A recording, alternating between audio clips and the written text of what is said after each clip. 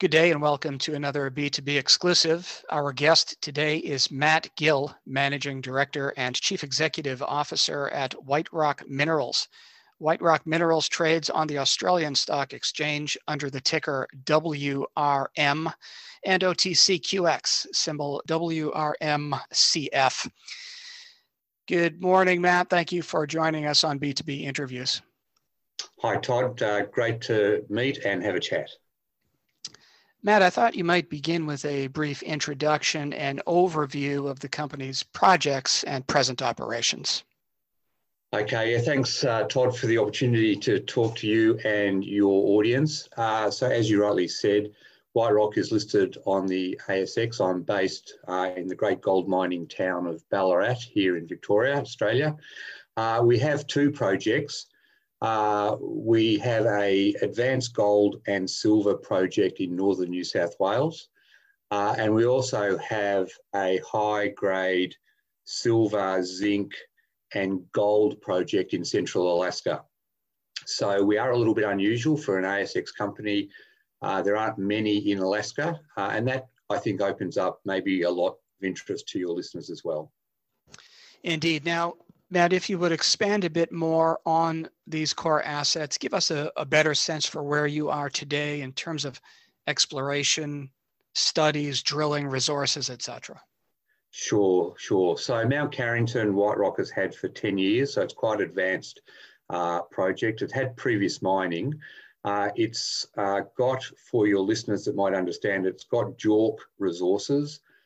So defined in-ground resources for gold and for silver. It's also got a gold reserve. It's got a feasibility study. To give you an idea, mining just the first two of the 8 deposits in that JORC resource gives an initial 5-year mine life. Its financial metrics are really good. Capital payback of just over a year, a rate of return of 82%. And it generates about $30 million Australian per annum once up and going. So that's Mount Carrington, gold and silver, advanced, northern New South Wales. Our other project, Red Mountain in central Alaska, is in fact got two assets within the one project. Red Mountain, we have about 800 square kilometres under tenement. It's about 100 kilometres due south of Fairbanks in central Alaska, for those that might know. And so the two projects sitting within this Red Mountain asset, we have a high-grade silver, zinc, polymetallic, got a JORC resource of 9 million tonnes at over 600 grams per tonne silver equivalent. So that's over 19 ounces per tonne. And it's got quite a bit of silver and lead as well. And we also have a very large gold anomaly that's been the subject of our focus this year and a capital raise earlier this year. So in essence, they're the two projects with, I guess, 3 opportunities within each of those. Indeed. Well, this is certainly very intriguing. Now, give us a better sense, Matt, for the infrastructure in place within these regions as it relates to resource development, production, etc. Yeah, so the Mount Carrington asset in northern New South Wales is nicely placed. For your listeners that have been to Australia or are aware of Australia, it's 2 hours inland from the coast. It's 2 hours inland from one of the best known tourist places in Australia called Byron Bay.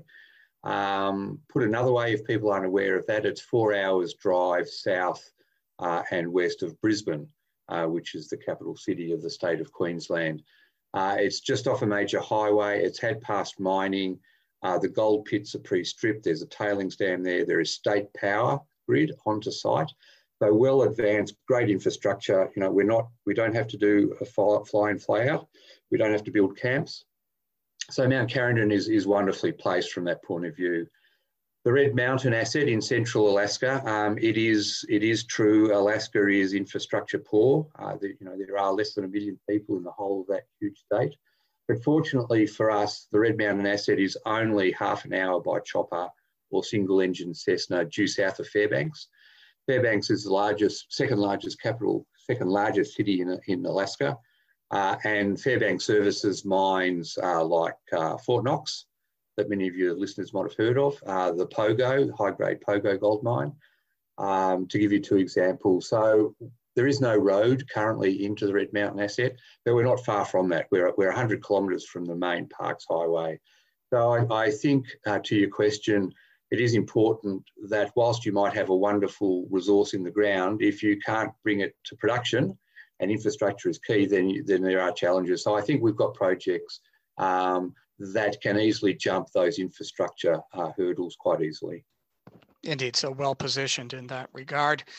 Now, Matt, how is the company positioned presently in terms of strategic or joint venture partners? And will White Rock look to M&A activities as a catalyst towards continued growth in the near to midterm? Yeah, that's a very good question, Todd. Strategy is a standing item for the White Rock board every time we meet. And strategy is an evolving matter, and it's one of being opportunistic as well as, trying not to be too set in our ways.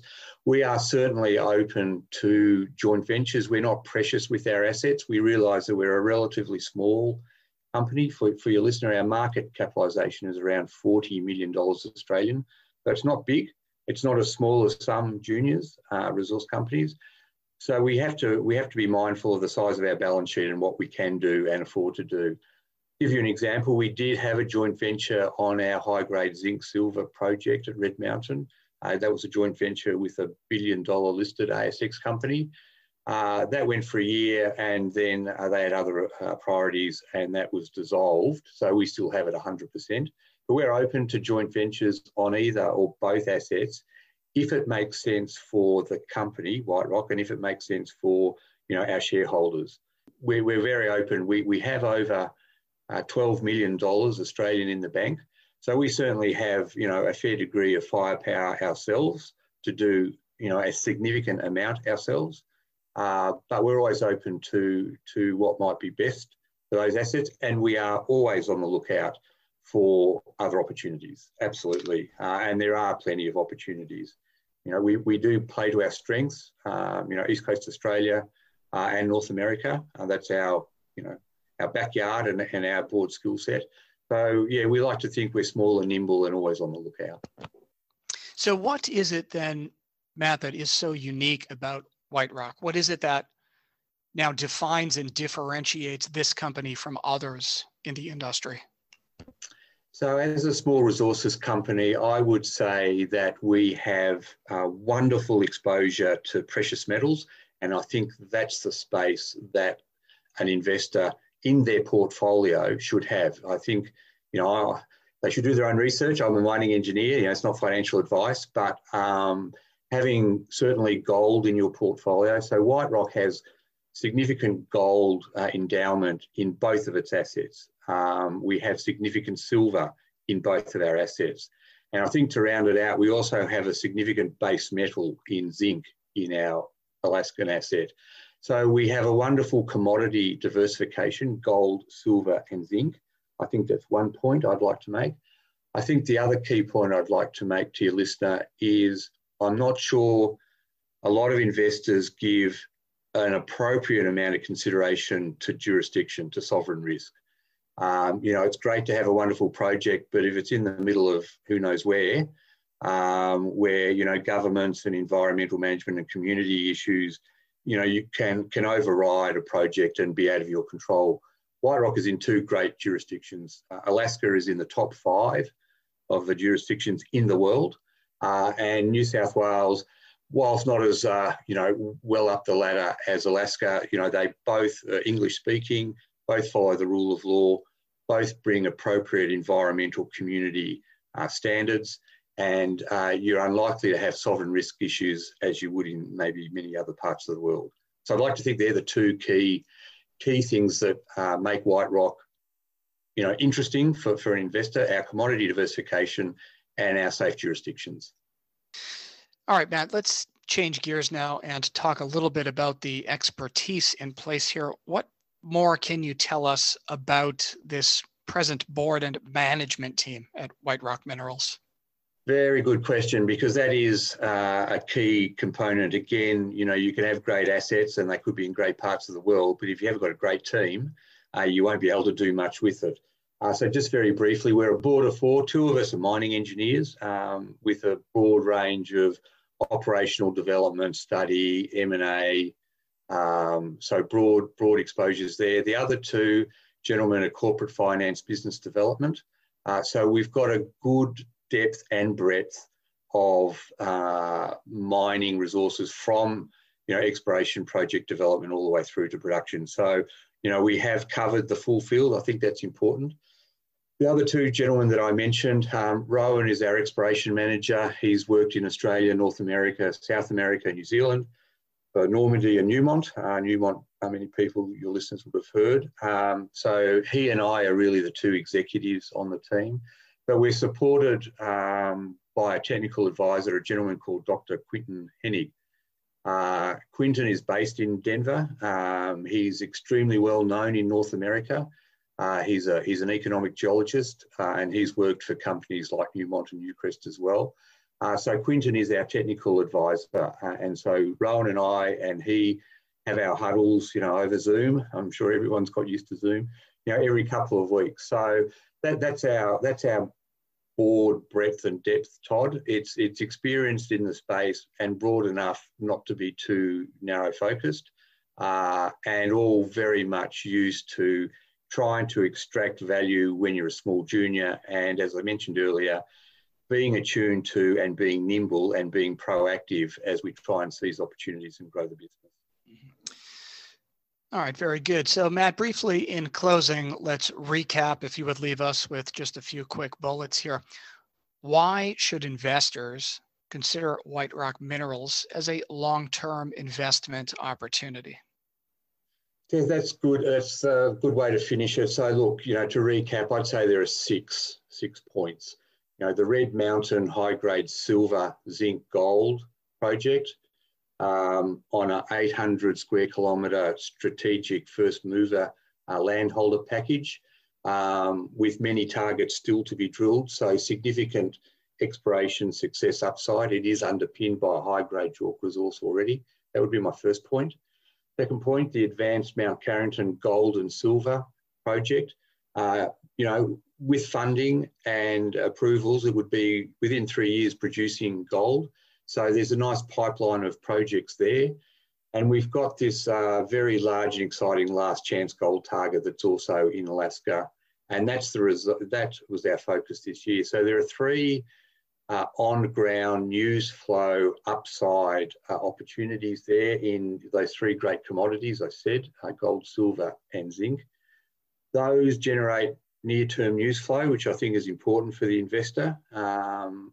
I would say, as my second last point that I mentioned before, jurisdictional diversification, low sovereign risk. And finally, the board and management team, those people that are entrusted to manage shareholders' funds and are entrusted to use them wisely to extract value into the opportunities that we've got. So they're the 6 points, Todd, that I would certainly encourage your listener to consider. We do have a presentation on our website that actually covers these exact 6 points. And, I'd be happy to encourage your listener to go to our website and have a look at that presentation in more detail if they were so interested. Well, thank you, Matt. It was a pleasure speaking with you today. Thank you for joining us on B2B Interviews. Thanks very much for the opportunity, Todd.